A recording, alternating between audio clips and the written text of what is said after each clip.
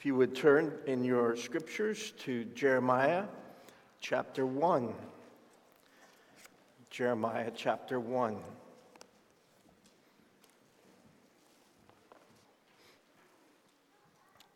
Beginning at verse 1. The words of Jeremiah, the son of Hilkiah, one of the priests who were in Anathoth in the land of Benjamin, to whom the word of the Lord came in the days of Josiah, the son of Amon, king of Judah, in the 13th year of his reign. It came also in the days of Jehoiakim, the son of Josiah, king of Judah, unto the end of the 11th year of Zedekiah, the son of Josiah, king of Judah, until the captivity of Jerusalem in the 5th month. Now the word of the Lord came to me, saying, Before I formed you in the womb, I knew you, and before you were born, I consecrated you. I appointed you a prophet to the nations. Then I said, Lord, behold, I do not know how to speak, for I am only a youth. But the Lord said to me, Do not say, I am only a youth, for to all to whom I send you, you shall go, and whatever I command you, you shall speak. Do not be afraid of them, for I am with you to deliver you, declares the Lord. Then the Lord put out his hand and touched my mouth. And the Lord said to me, Behold, I have put my words in your mouth. See, I have set you this day over nations and over kingdoms, to pluck up and to break down, to destroy and to overthrow, to build and to plant. And the word of the Lord came to me, saying, Jeremiah, what do you see? And I said, I see an almond branch. Then the Lord said to me, You have seen well, for I am watching over my word to perform it. The word of the Lord came to me a second time, saying, What do you see? And I said, I see a boiling pot facing away from the north. Then the Lord said to me, Out of the north disaster shall be let loose on all the inhabitants of the land. For behold, I am calling all the tribes of the kingdoms of the north, declares the Lord. And they shall come, and everyone shall set his throne at the entrance of the gates of Jerusalem, against all its walls all around, and against all the cities of Judah. And I will declare my judgments against them, for all their evil in forsaking me. They have made offerings to other gods and worshipped the works of their own hands. But you, dress yourself for work, arise and say to them that I command you.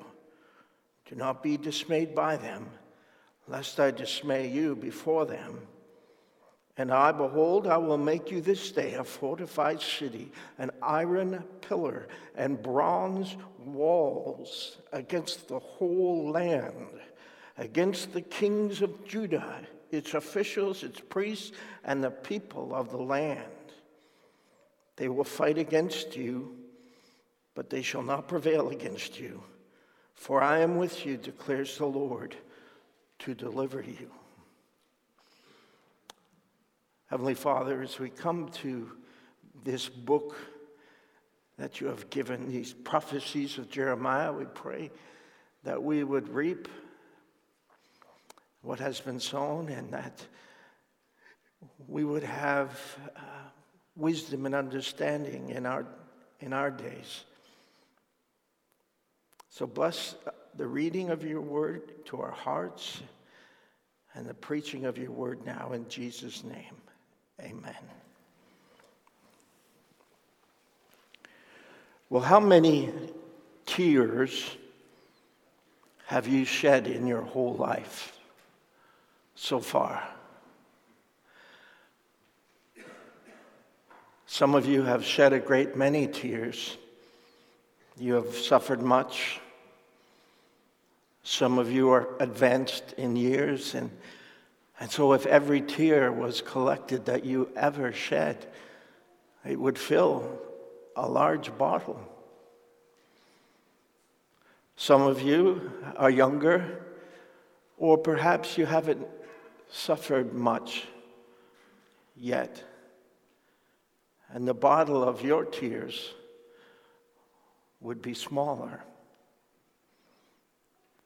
The psalmist, David, in Psalm 56, in a time of persecution, a time of pain and grief for him, he remembers the Lord, and he says, Lord, you have counted my tossings.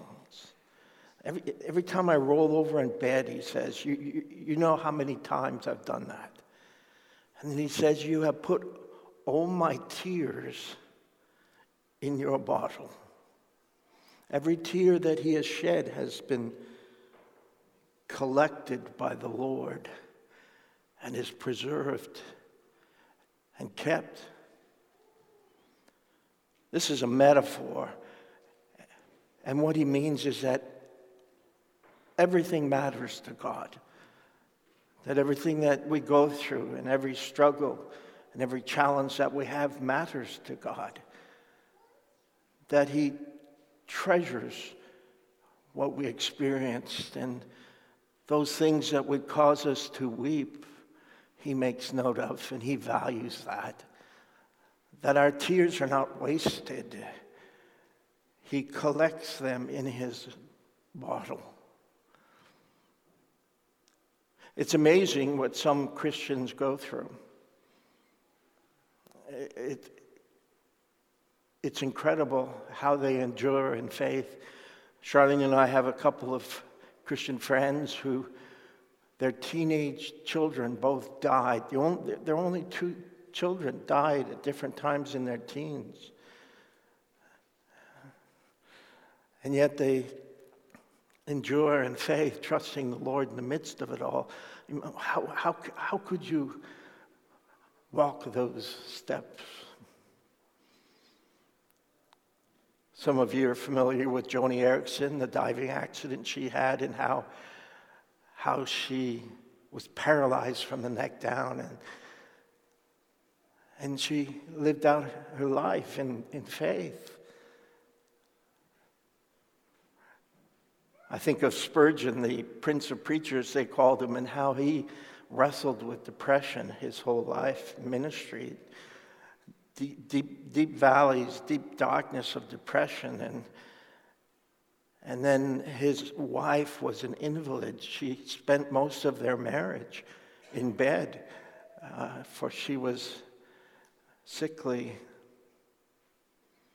It's amazing what God calls some people to, and how much they suffer, and what they go through. Jeremiah, his bottle of tears must have been a very big bottle. Sometimes Jeremiah is called the weeping prophet, because in the book he expresses himself many times in tears.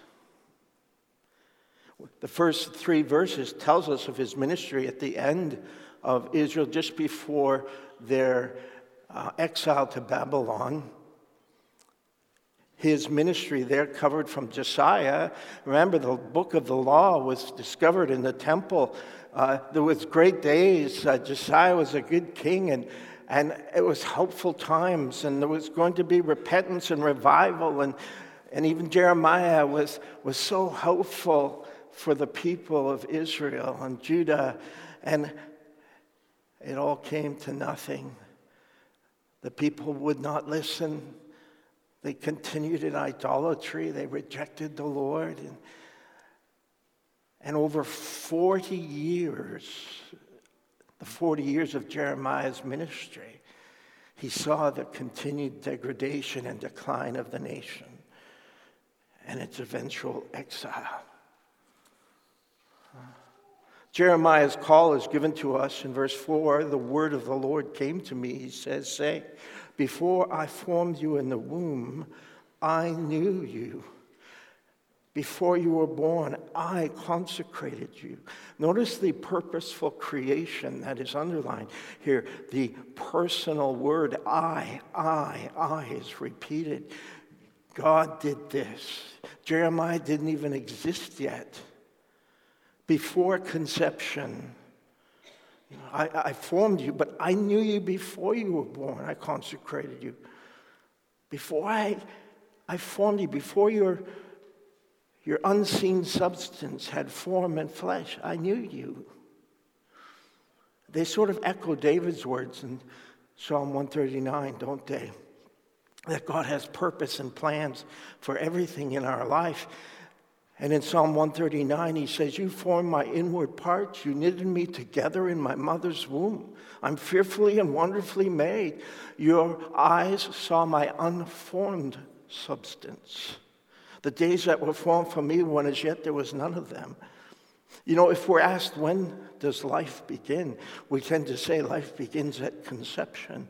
But we could well answer differently. We could say life begins before conception. Life begins in the mind and the purpose of God, who foreknew us and who formed us and had plans for us before we were given form and substance in our mother's womb. Before we were called into physical life, his book has been written of us.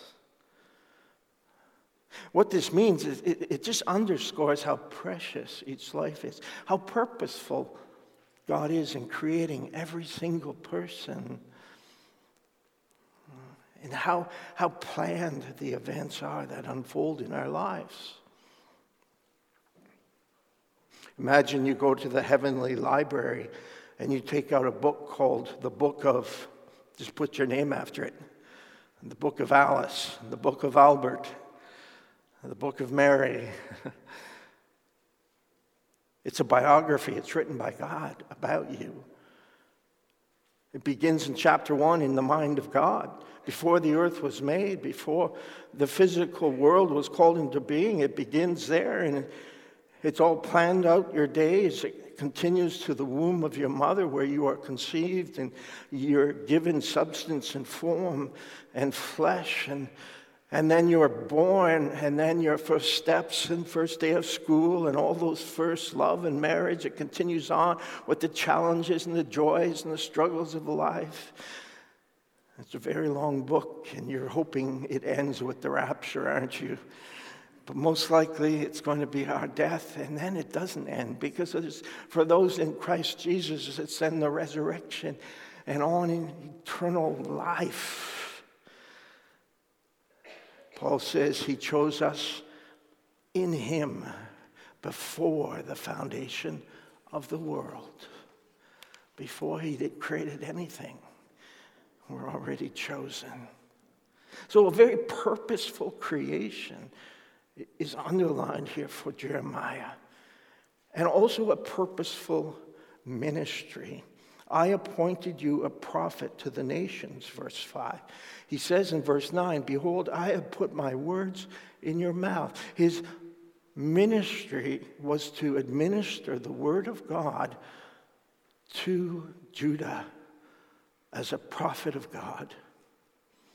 And verse 18 and 19 there tells us they're not going to like it. They will fight against you. They're not going to like it, the word of God. They're not going to appreciate the word of God. They're not going to like the one who delivers the word of God. They're not going to think much of this person at all. They're going to try to shut him down. They're going to attack him.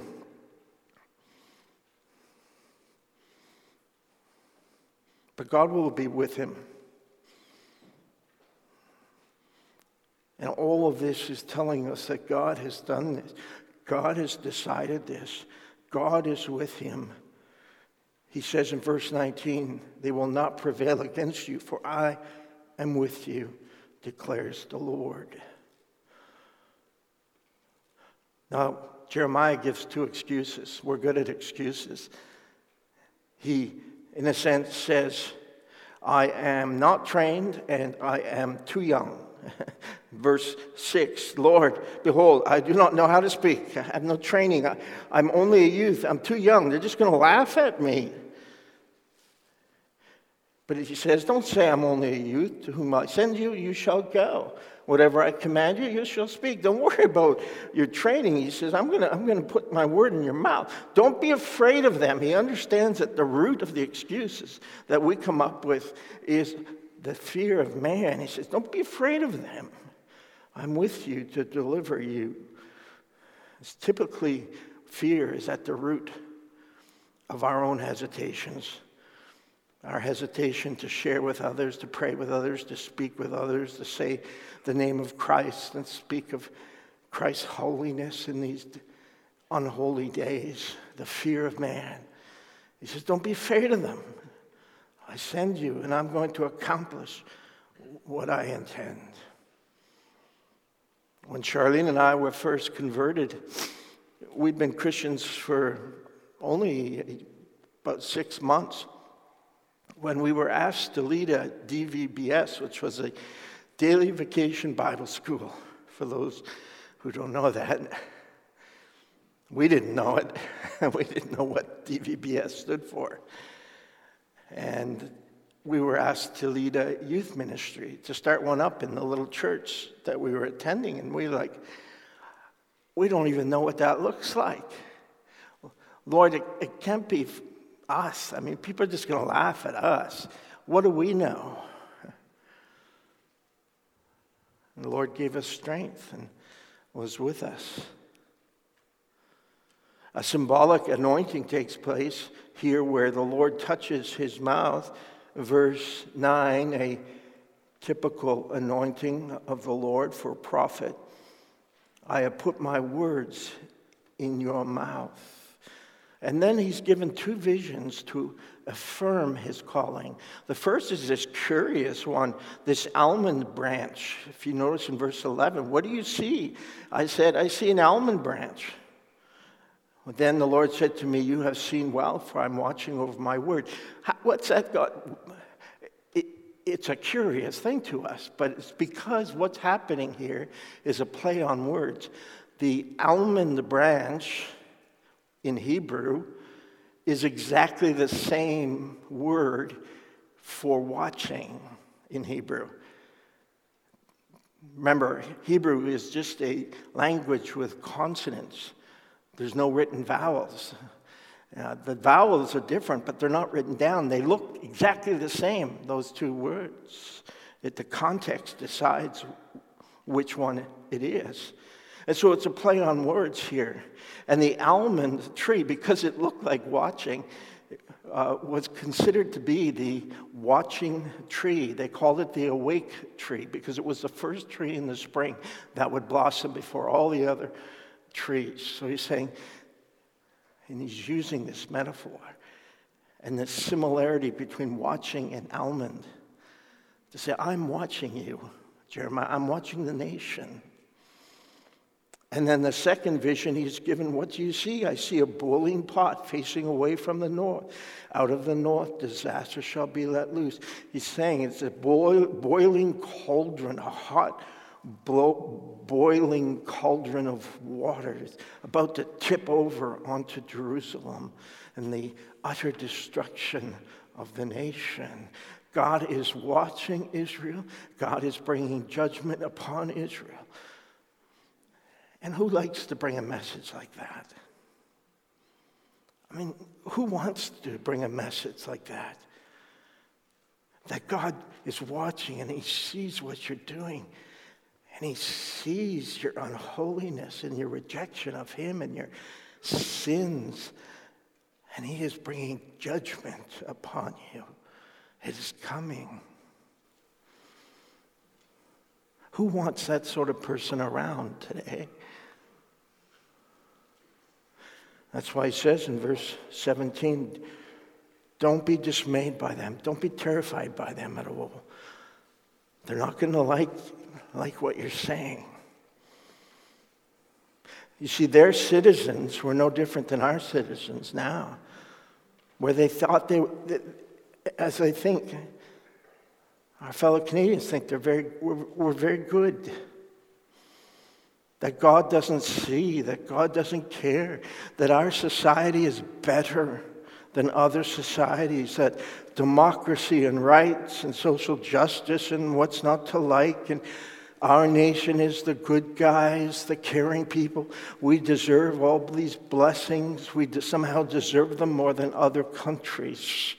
And here comes Jeremiah's word to the nation, saying, I'm watching and I don't like what I'm seeing. And judgment is coming. Our message to our citizens is not welcome today.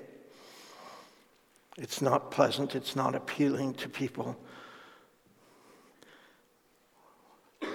We speak the truth when we say that our nation is made up of idolaters that are depraved in their priorities, degenerate in their sexual perversions, and debased in human sacrifice.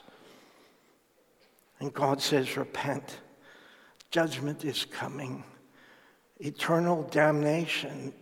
People will be held to account, and people are lost in sin and death and bound for hell unless they repent and put their trust in the Savior, the only one who can save from sins, the one whom God gave, the Messiah, who died on the cross that we might be forgiven and that we might have eternal life.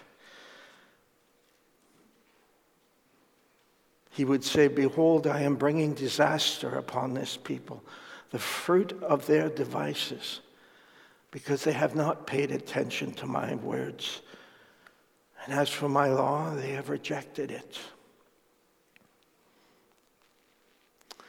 Jeremiah brings fire. There is repeatedly in the book of Jeremiah the metaphor of God's word being fire, a fire that consumes. He says, I have put my word in your mouth as fire, and I have made the people like wood.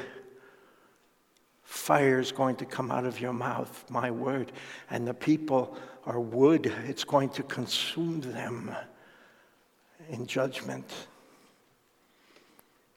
Is not my word like fire? We find in the book of Jeremiah, God says that. Is not my word like fire? And Jeremiah, so filled with the word of God, would say, if I try not to speak, I can't help it. The word of God is like a fire in my bones, and I must speak. I must speak. I have to let it out. And he will present this theme throughout the book, that the word of God burns, that the word of God brings wrath, the word of God brings judgment upon those who reject the Lord, their creator, the one who made them with purpose, the one who knew them even before they were conceived in their mother's womb. The word of God consumes and brings conviction on some who will say, yes, I am a sinner and I need a Savior, Jesus the Christ. We bring that word to a population today who stop their ears, who cover their eyes, who say, do not speak it, do not read it. It consumes them, and our God is a consuming fire, the Bible says. And with this fire comes water. The tears of Jeremiah. Jeremiah weeps, the weeping prophet. Listen to what he says. Oh, that my head were waters and my eyes a fountain of tears, that I might weep day and night for the slain of my daughter Israel. He said, I'm full of tears and sorrow, day and night. All that they might just pour out of my eyes for their sake, because he cared for them. He cared for the nation. He cared for the people he preached to.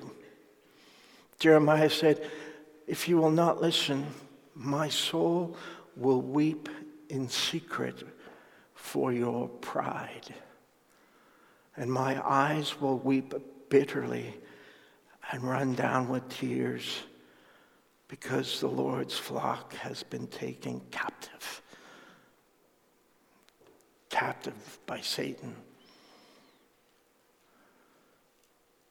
And so each tear is collected and treasured. That Jeremiah, as you'll see, as he ministers the consuming fire of God's word, he does so in such a way that his deep emotions are always evident, that he cared for the people. It just filled him with sorrow that they wouldn't repent. It filled him with a deep grief that they would continue in their idolatries. Fire and water. As we go through this book, in various portions of it, you'll want to remember those two themes: fire and water. The Word of God and weeping for the lost. Christ, the living Word, ministered the Word of God. It's interesting, on the road to Emmaus, when he met those two disciples, and later they were talking together, they said, did not our hearts burn within us as he spoke to us on the road and as he opened to us the scriptures? Our hearts were burning. And his deep grief and compassion for the people. When he saw the crowds, he had compassion for them because they were harassed and helpless like sheep without a shepherd. And the scripture says, Jesus wept. The week before his crucifixion, when he came into Israel and he looked into Jerusalem and he looked over the city, the gospel writer Luke tells us of the deep emotions Jesus had as he looked over Jerusalem, as he knew it would be destroyed one day. And he saw the city and he wept over it. He wanted them to come to him like chicks go for the mother hen, but they would not come. Instead, they would crucify him. He wept. There is a great amount of rage out there in our communities and across our country. And there is a great amount of rage even in some Christian hearts and minds.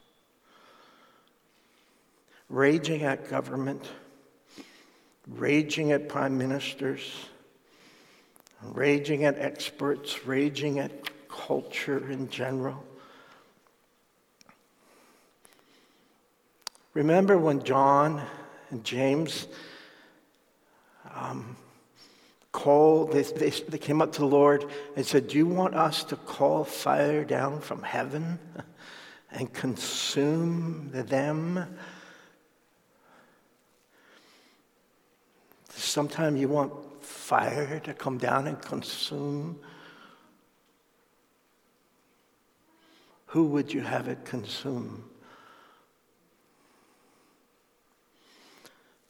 The scripture says he turned to them, Jesus, and he rebuked them. He rebuked them. Vengeance is mine, says the Lord. You know, we are filled with the fire of God, the Holy Spirit. But it's his fire, not ours. And this is why we're constantly being told in the New Testament that we are to be kind-hearted. We are to be holy and beloved and express humility, meekness, and patience. And we must speak the word of God that consumes to a people who don't want the word of God. They won't listen. The people who despise and hate what the word of God says. The people now who think the word of God is even immoral because it doesn't give them the license to behave in any way they choose. We must speak the word of God that consumes. But we are to speak it with love. We are to speak it with kindness. And even sadness and grief for those who reject it. Because we long for them to be saved. I mean, everything the word says, it seems like today the culture says the exact opposites of what the word says. And you young people, God bless you. You young people, you teenagers are growing up in this world that are saying all sorts of things are right and appropriate, which are contrary to God's will and ways. And for you to take a stand, it's going to become increasingly more challenging. In our physical world, water and fire can't coexist. This last week we saw the fire at Fair Winds Lodge, the seniors' residence. It was a big fire and it burned and it consumed. And there was a great amount of water was put on that fire to put it out because fire and water don't coexist. It's going to be one or the other. But in the spiritual world, they do coexist. They coexist in us, in Christians. The fire of the Word of God in our hearts and in our mouths, and the water of tears, the water of sorrow and sadness and grief for those who refuse to repent. What might your excuses be to not speak, to not say, to not tell of Jesus? I hope here that every bottle of tears that belongs to the people at People's Church is a large bottle. That we weep much for our nation, Canada. That we shed many a tear for the lost. And don't be afraid. The Lord says that to Jeremiah. Don't be afraid. Don't fear. I mean, they're going to think they're doing God's work by persecuting us. Some of you may end up getting fired at work because you can't agree to something. Some of you may lose business. Some of you will lose friends. The Some of you may get less in your marks at school. The pressure to change our views, the pressure to close up the fire of God is relentless. But fire and water and fire will continue with His word and our tears. Would you bow with me in prayer now? Father, we, Lord, need your help. Our country that used to consider this a dominion over which you ruled now rejects you and follows the idols, the same idols that were followed so long ago. And our people of this nation are confused and morally sick. They are deaf to your word, blind to your truth. Heavenly Father, we pray that your Spirit would work across our land and in our own county here, in the midst of a people, your people, and the people of the Church of Christ across this county, that you would give us that courage to speak your fire, and to do so with such love and gentleness. We pray, Lord, trusting you with the results, because it's your work and it's your fire, but it's our tears. And dear God, we all have some who we're especially praying for. A family, sons, daughters, parents, grandkids, Lord, some who are especially constantly on our heart every day. And we can walk under a shadow of a cloud every day of grief and sadness for them as we call out to you to undertake and to do the work in their life that you did in ours.